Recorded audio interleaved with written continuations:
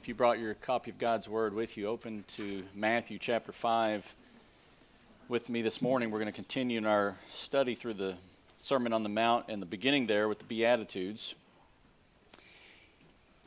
The first four Beatitudes that we have looked at thus far have dealt with the transformation of the inner man,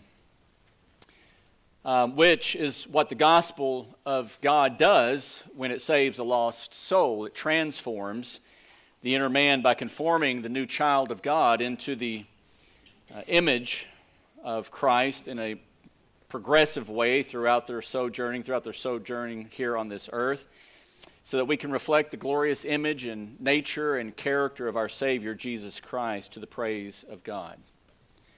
Reminded me of the old hymn that we sometimes sing still on occasion that tells us that we once were lost, but now are found. We were blind, but now we see. And so the amazing transformation that happens in the gospel of the kingdom, the gospel of Jesus Christ, is we go from death to life, from not seeing to seeing, from lost to foundness, a kingdom of darkness to a kingdom of light in His Son. And this is how God shows us that we are truly poor in spirit, because we were truly separated from and apart from His love. We were lost. We were blind. He was the one that found us. And God graciously then enabled us to mourn over our sin as we've discovered that we have been sinning against a holy God, that the conscience that was on the soul came from the holy God who made us to be in His image. And we feel helpless, completely helpless without His free forgiveness of sins. You come to a place where you recognize that without God and His love and the free forgiveness of sins, I am done for. And this is when God promises us this gift of a new heart that came by means of the promise of the new covenant, by means of the promised Holy Spirit, where we grow in our glad submission to the will of God on a daily basis. Sometimes we just sang the song that says, sin has lost its grip on me.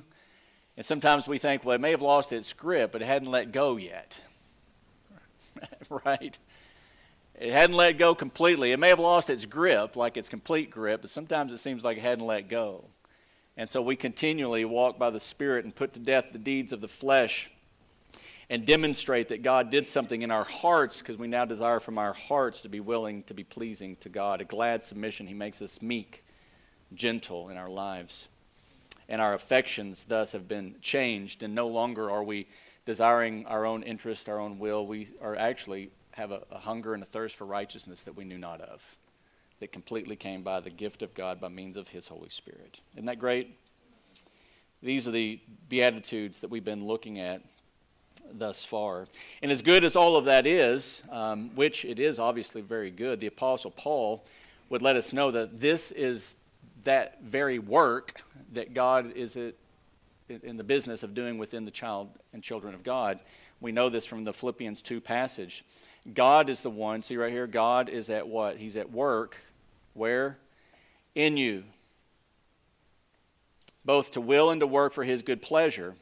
And this is why we are then called, as a result of this, we are then called to continue to work it out. I want you to think of the Beatitudes perhaps as a beautiful image. It's almost like it's a parable unto itself, these Beatitudes.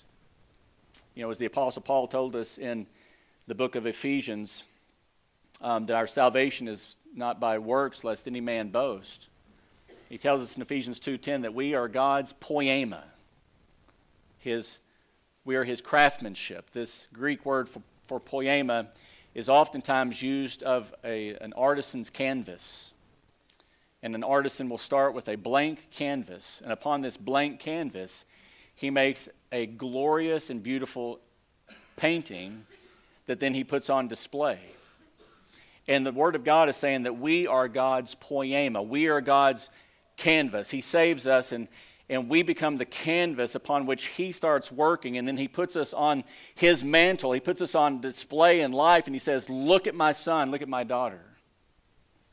And it seems to me, as we work our way through these Beatitudes, that these are the brushing strokes of our God the Father as he is creating this beautiful poema. These Beatitudes that we've been looking at are brushstrokes that give description and definition and contours to the very work that God is doing in you to will and to work for his good pleasure.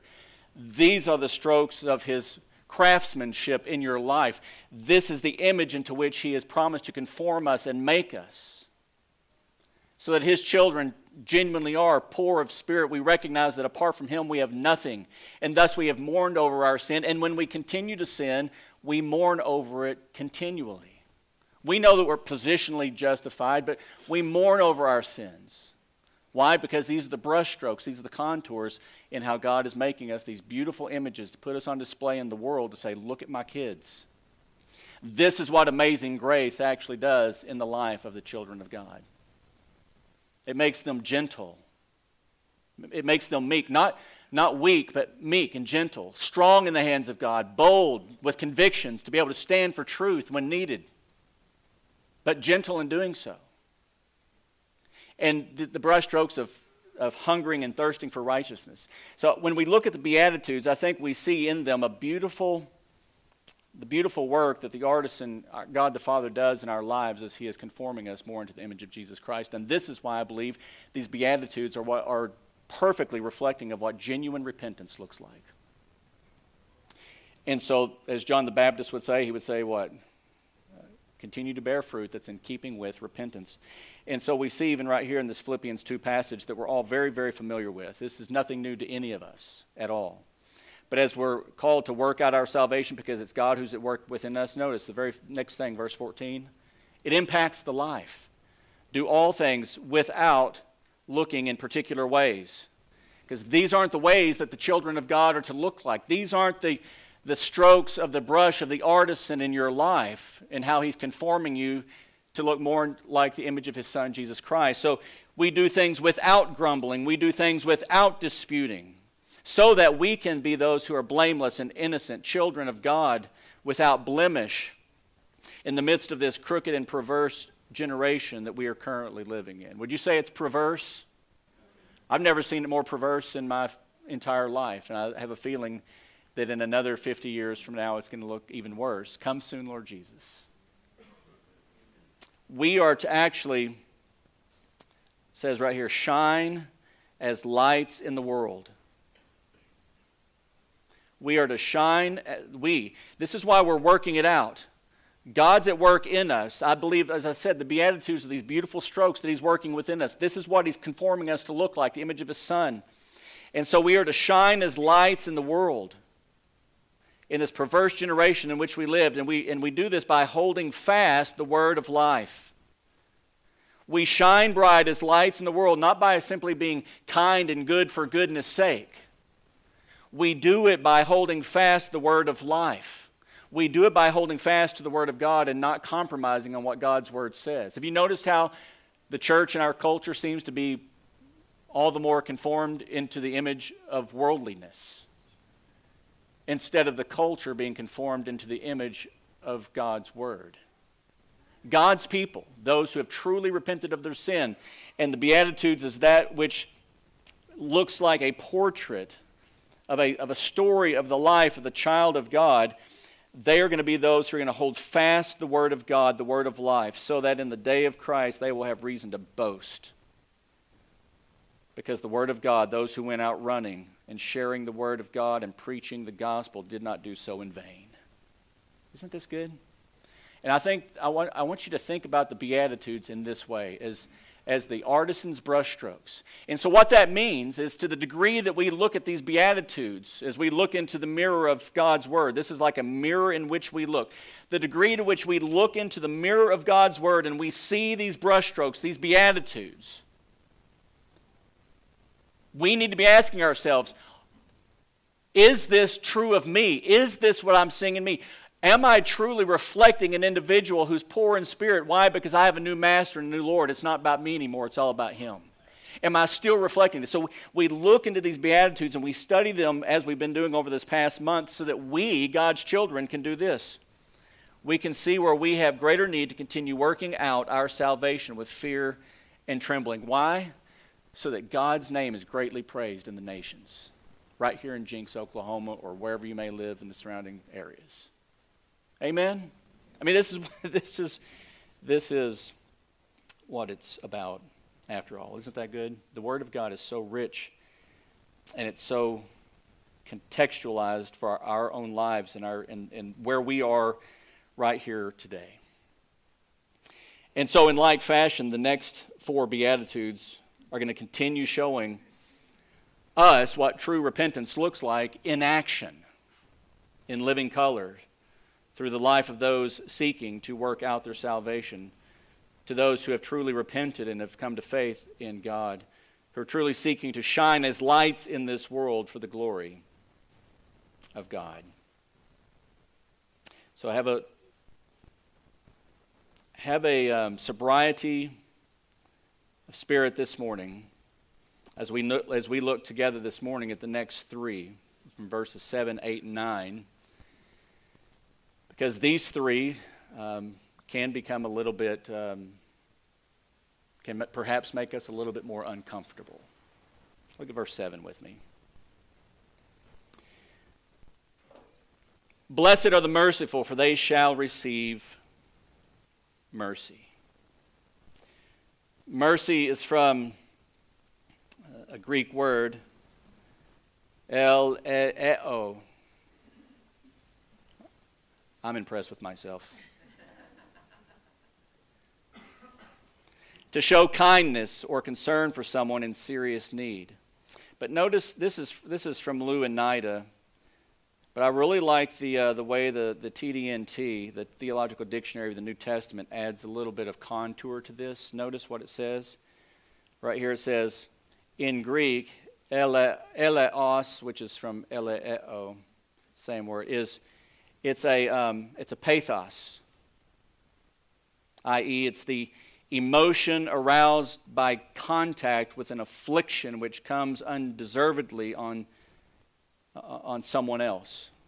It's this pathos. It's the arousal of mercy, is this arousal of this emotion that one would have towards somebody else who is undeserving of the kindness, of the mercy that would be shown to them. So the one receiving such kindness was by no means owed such a favor at all. And so it lets us know that mercy it's a benevolence that flows from the heart towards someone else that causes someone, a merciful person, blessed are those who are merciful, that causes one to show unmerited kindness towards other people. Which is why the Bible describes God's actions toward us, a sinful and fallen humanity, as being nothing less than a divine demonstration of His mercy. There's a very familiar passage that we're perhaps familiar with in Romans chapter 9 that articulates this very particularly. In this Romans 9 passage, it's dealing with the mercy of God. And notice what the Apostle Paul says with regard to mercy and God. In chapter 9, verse 10, he says, and not only this, but there was Rebekah also, when she had conceived twins by one man, our father Isaac, for though the twins were not yet born and had not done anything good or bad, so that the purpose of God according to His choice would stand, not because of works, but because of Him who calls. It was said to her, the older one shall serve the younger, just as it is written, Jacob I loved, but Esau I hated. So there seems to be some kind of an indication here with regard to these 2 boys, these 2 twins. They were not yet born. They hadn't done anything good or bad. And yet at the same time, while they were still in the womb, hadn't been born, they haven't done anything good or bad. But in order to show that God has something to do with having a determinative choice here, it's already saying of one I loved, Jacob I loved, and Esau I hated. And so the obvious question becomes what verse 14 deals with. What shall we say then? Is there unrighteousness with God? That just doesn't seem what? Fair. There's this fairness doctrine that the American church is very rooted into.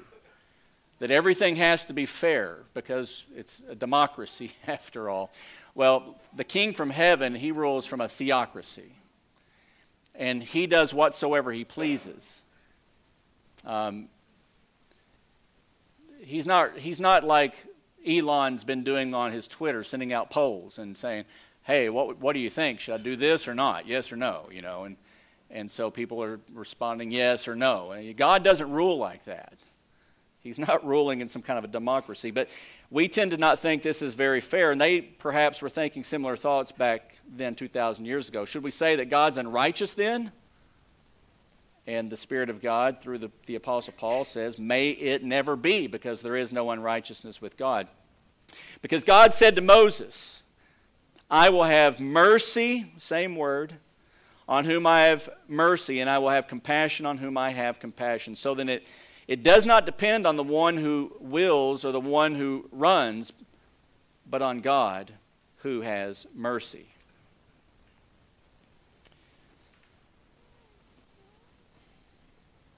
So God has the ability to distribute mercy.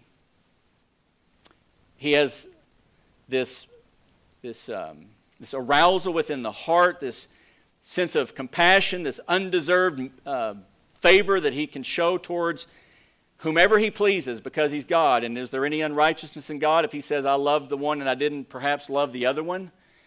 The answer from the Spirit of God was no, that's not the case, because we know there's no unrighteousness with God. He does all things well. God can have mercy on whom he has mercy and compassion on whom he has compassion. And notice how Paul continues here in verse 17. For the Scripture says to Pharaoh, for this very purpose I raised you up. Pharaoh, it was for this very purpose that I, God, raised you up in order to demonstrate my power in you. Pharaoh was used by God in such a powerful way to demonstrate to the non-looking world that there's only one God of heaven and earth, and thus he decimated all the gods of the nation of Egypt. And so by the time the nation of Israel made its way into, as they were making their way across the Jordan into the promised land, it says, we've heard about you. Well, how did they hear? How have they already heard about them? Well, they've heard about them because the mighty deeds of God had gone forth already. Runners were coming to and fro, and he was demonstrating his power through Pharaoh in order that my name might be proclaimed throughout the whole earth. So then, verse 18, God has mercy on whom he desires, and he hardens whom he desires. And again, in this context, in Romans 9 context, Paul is showing how God has chosen to show mercy and compassion on whom he desires, which lets us know that God's amazing saving grace flows first from my heart of mercy, and that to those who are in serious need.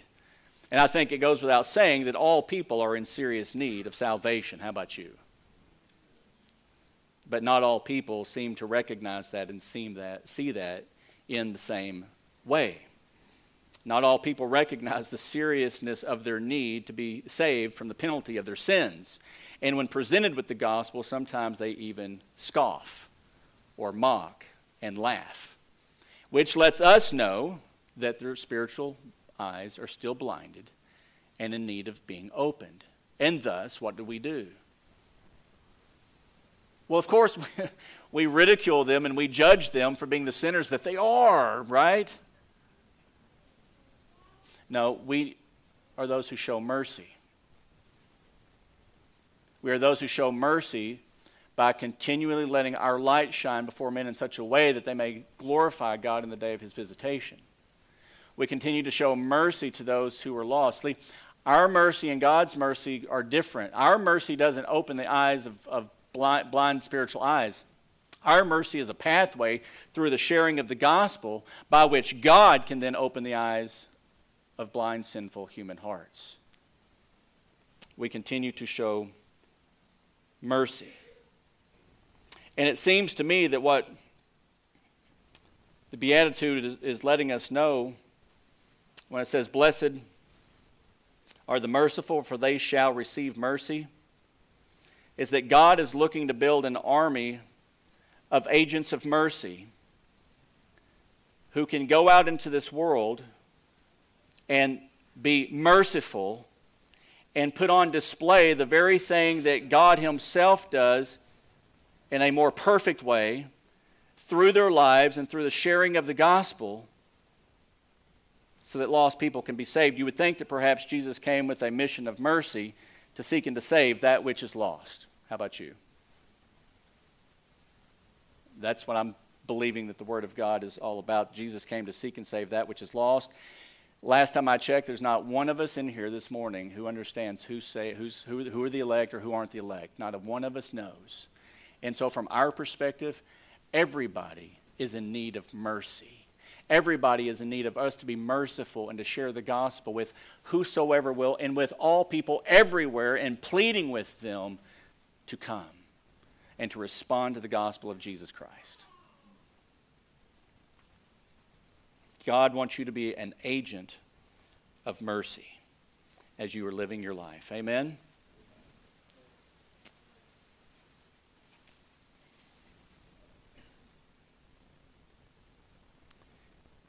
The application of said living isn't always the same from one life to the next, however.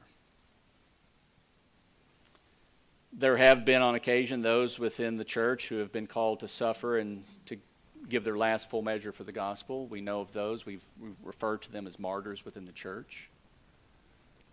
We suffered perhaps in the sharing of our faith to currently a lesser degree than some of them have had to as they gave their last full measure.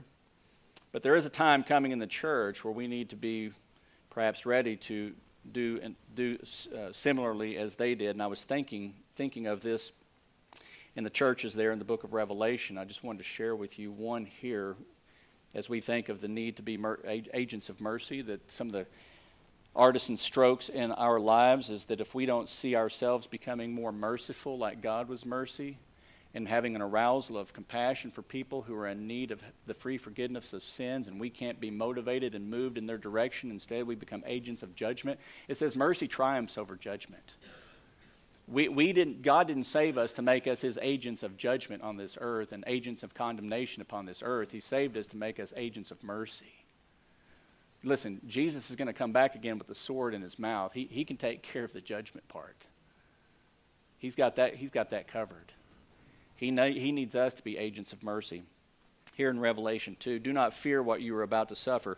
There's going to come a time on this earth, if you're in the persuasion of the pre-wrath movement, such as myself, so bear with me here if you're not.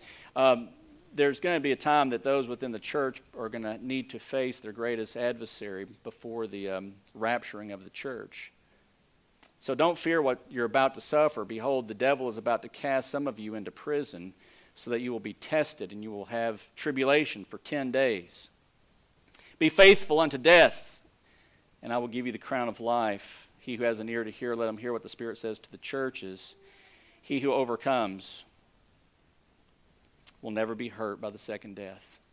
Listen, we're called to be agents of mercy, and if we find ourselves perhaps on this planet going through this time of what's known as the Great Tribulation, and you get called on to suffer in a particular way that looks something like this, remember, be an agent of mercy. Preach the gospel all the way to the end. Because those who persevere and overcome will never be hurt by the second death. The second death, those who have rejected the gospel, those who reject God, those who have turned their backs on him, who did not have their spiritual eyes opened, there's a second death. They're going to have a resurrection and then cast into a lake of fire forever and ever and ever. This second death will never hurt those who are the children of God. Be agents of mercy before it's too late. Amen? Notice the end of verse 7. Blessed are the merciful, for they shall receive mercy. This verb here, shall receive mercy, is in a future tense, and it indicates that the effects of God's mercy shown you in Christ Jesus has its ultimate application for us ultimately when we see God. God's showing of mercy wasn't just a one-time act that brought us near to him. It's an ever-active part of our daily lives where God is perpetually showing himself to be a God of mercy to us, a God of great compassion and care. Like I said, sin may have lost its grip on me, but it perhaps hasn't completely let go. And we're in need of daily mercy and grace and a cleansing, a daily forgiveness of sins against God. Let's continually work out our salvation. Let's continually work at becoming these agents of mercy for God toward those who are in the greatest need of all, those who need a Savior. MacArthur said, if we have received from a holy God unlimited mercy that cancels our unpayable debt of sin, we who had no righteousness but were poor in spirit, mourning over our load of sin and beggarly, helpless condition, wretched and doomed, meek before Almighty God, hunger and thirst for a righteousness we did not have and could not attain, it surely follows that we should be merciful to others. Amen and amen. And then verse 8, this next beautiful contour of the strokes of the artisan's hand in our lives. Blessed are the pure in heart, for they shall see God. Pure is translating a Greek word, katharos, which means pertaining to being free from moral guilt, pure, free from sin. Are you starting to see a little bit of a problem here? Blessed are the pure in heart. Pure in heart. Let me just read a few verses for you with what the Word of God says relative to the man's heart. In Genesis 6:5, Yahweh saw that the evil of man was great on the earth, and that every intent of the thoughts of his heart was only evil continually. Jeremiah 17:9, the heart is more deceitful than all else and is desperately sick. Who can know it? Matthew 15:19, for out of the heart come evil thoughts, murders, adultery, sexual immoralities, thefts, false witnesses, slanders. Psalm 24:3, who may ascend into the mountain of Yahweh, and who may rise to his holy place? He who has innocent hands and a pure heart, who has not lifted up his soul to worthlessness or his soul to deceit.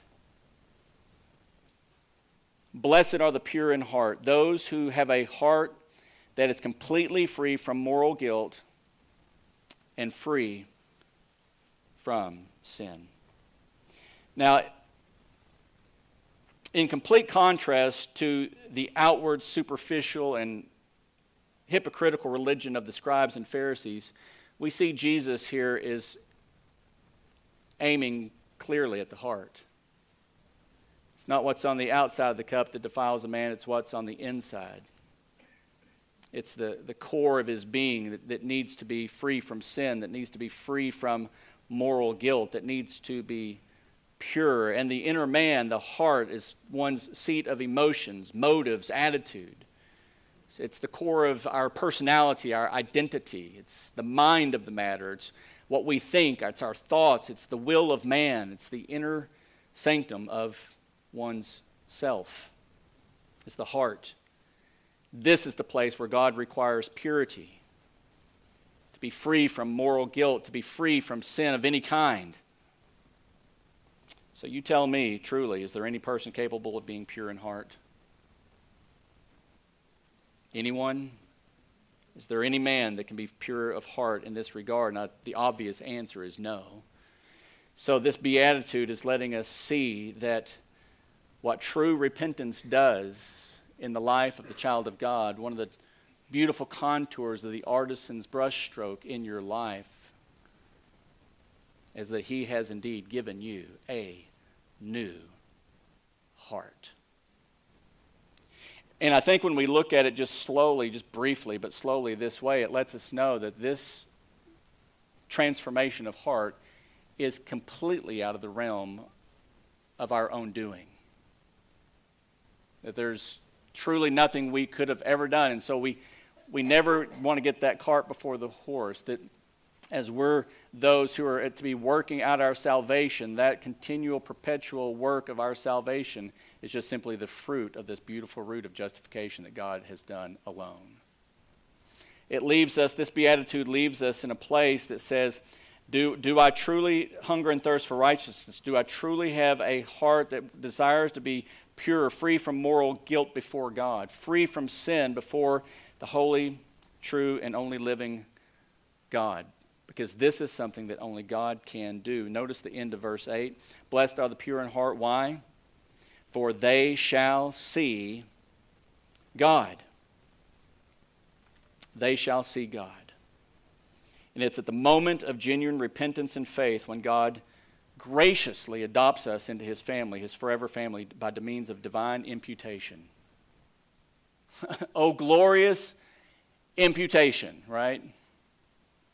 Can you feel it just for a moment? Can you feel that feeling of, it kind of reminds us of what being poor in spirit must truly feel like, being completely helpless?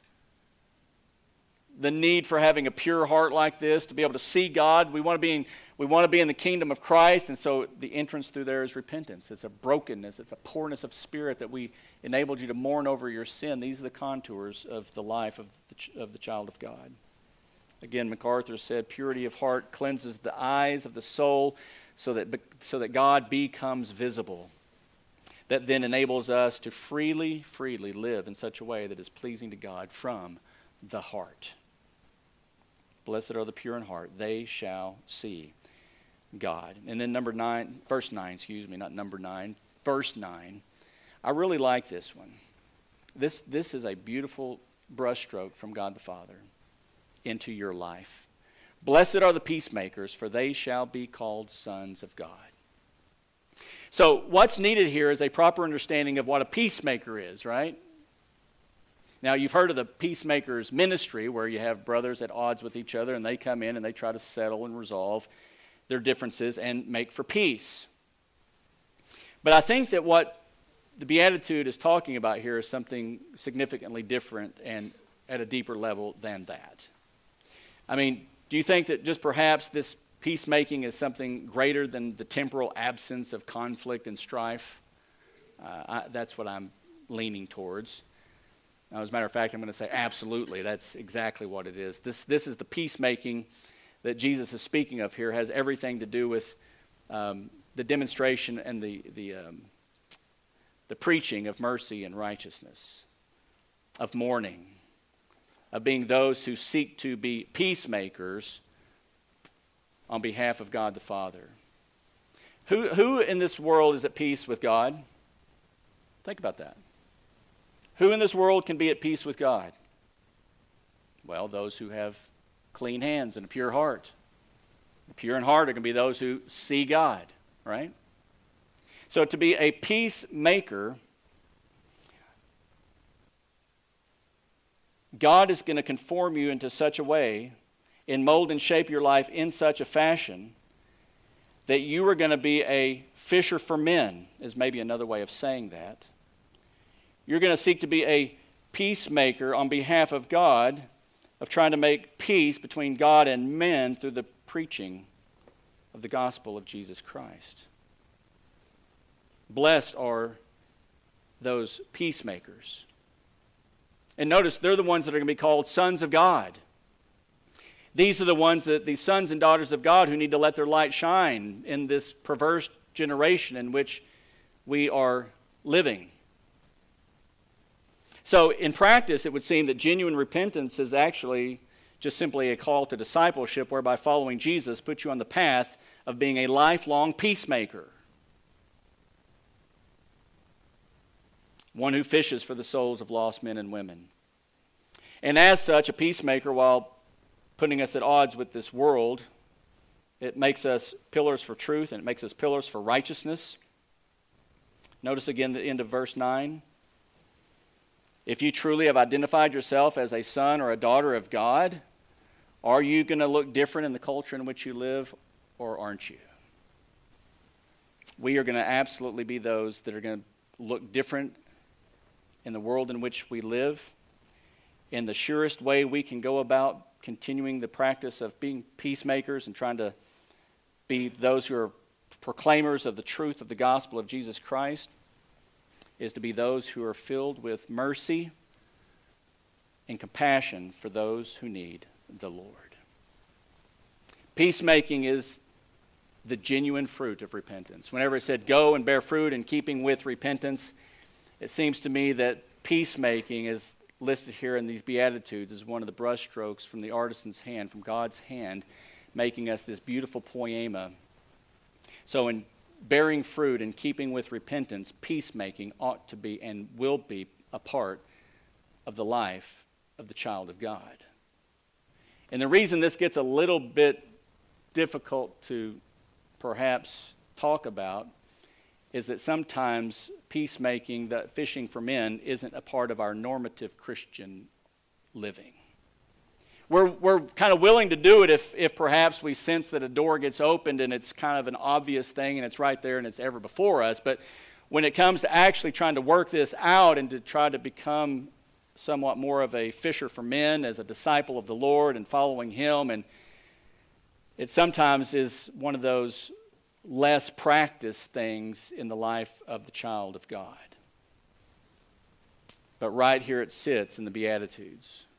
Happy are those, blessed are those, contented, the most contented people on planet Earth are those who actually understand themselves and identify themselves as being sons and daughters of the Most High God. And they are going to be those who are peacemakers while sojourning here on planet Earth. Are you following me so far? So some of these contours and strokes of the artisan's brush in our lives, they challenge us, do they not? And this is why I began this sermon by talking about that beautiful passage there in Philippians chapter 2. Of saying, work out your salvation. You're not working for it. You're not earning anything. It's a free gift of God, but you're just working it out. And God in His Word here is letting us know that a part of repentance is going to be the conforming us into being peacemakers, being fishers of men. You've heard me say it before. People need the Lord. Amen? And they need us to be those with beautiful feet who will be willing to stand in the gap. I told you being gentle and meek wasn't equated to being weak. The sons and daughters of God have to have some grit. They have to have some fortitude to stand and to speak for truth. And the most difficult thing is because when you're in a culture, you're surrounded by friends, and everybody's kind of ebbed a little bit this way, and standing really for the truth of God's Word kind of starts to feel a little bit like a rub, and it's going to be uncomfortable, and I might lose some gravitas with some friends or whatever it may be, and so we kind of will acquiesce a little bit, and we give into that cultural peer pressure thing. I want to encourage you more than ever, listen, if you don't see the erosion and the corruption of the culture in which you're living escalating at a pace that you've probably never seen before in the entirety of your life, if you don't see that, then I'm going to ask you to check your spiritual pulse, because it's happening at a very rapid pace. But what I want you to know is that people need the Lord, and God has chosen to make you an agent of mercy, one who can demonstrate what it looks like to be poor of spirit, to come before God humbly. People need to see the likes of you standing for truth every single day of the week. So don't just sometimes wait for God to perhaps crack the door. Sometimes you might want to give it a little bit of a nudge. Just go ahead and give it a little elbow to see if you can't get your way into that conversation. And you might be surprised at what the Spirit of God can do when we do that. Amen. Well, next week we're going to finish up these Beatitudes. And I pray that we will look at these Beatitudes in a very different way than perhaps we've looked at them before, and see that these are the very strokes of how God the Father is conforming us into the life of His Son. And so the degree to which we look into these Beatitudes and we don't see a good reflection of ourselves therein, it doesn't mean that we're not saved. It just means that we need to repent perhaps of some daily sins, of having some other interests greater than God's interest, and ask God to be gracious to us and to continue working out our salvation with fear and trembling. Amen? And if you're here this morning and you've yet to truly put your faith in Jesus Christ alone, and you're perhaps listening to these Beatitudes, and we go back and we rehearse them and we add some more to them over the course of these weeks, and you're saying, I don't look like any of this at all. None of this looks like anything related to my life whatsoever. I'd love to talk to you about what it means to come to saving faith in Jesus Christ, as would any of the elders in this church. That's why we're here. People need the Lord. So if you sense that in your heart this morning, come find one of us. We'd love to talk with you. Let's pray. Father, to your name we give thanks and praise. And Father,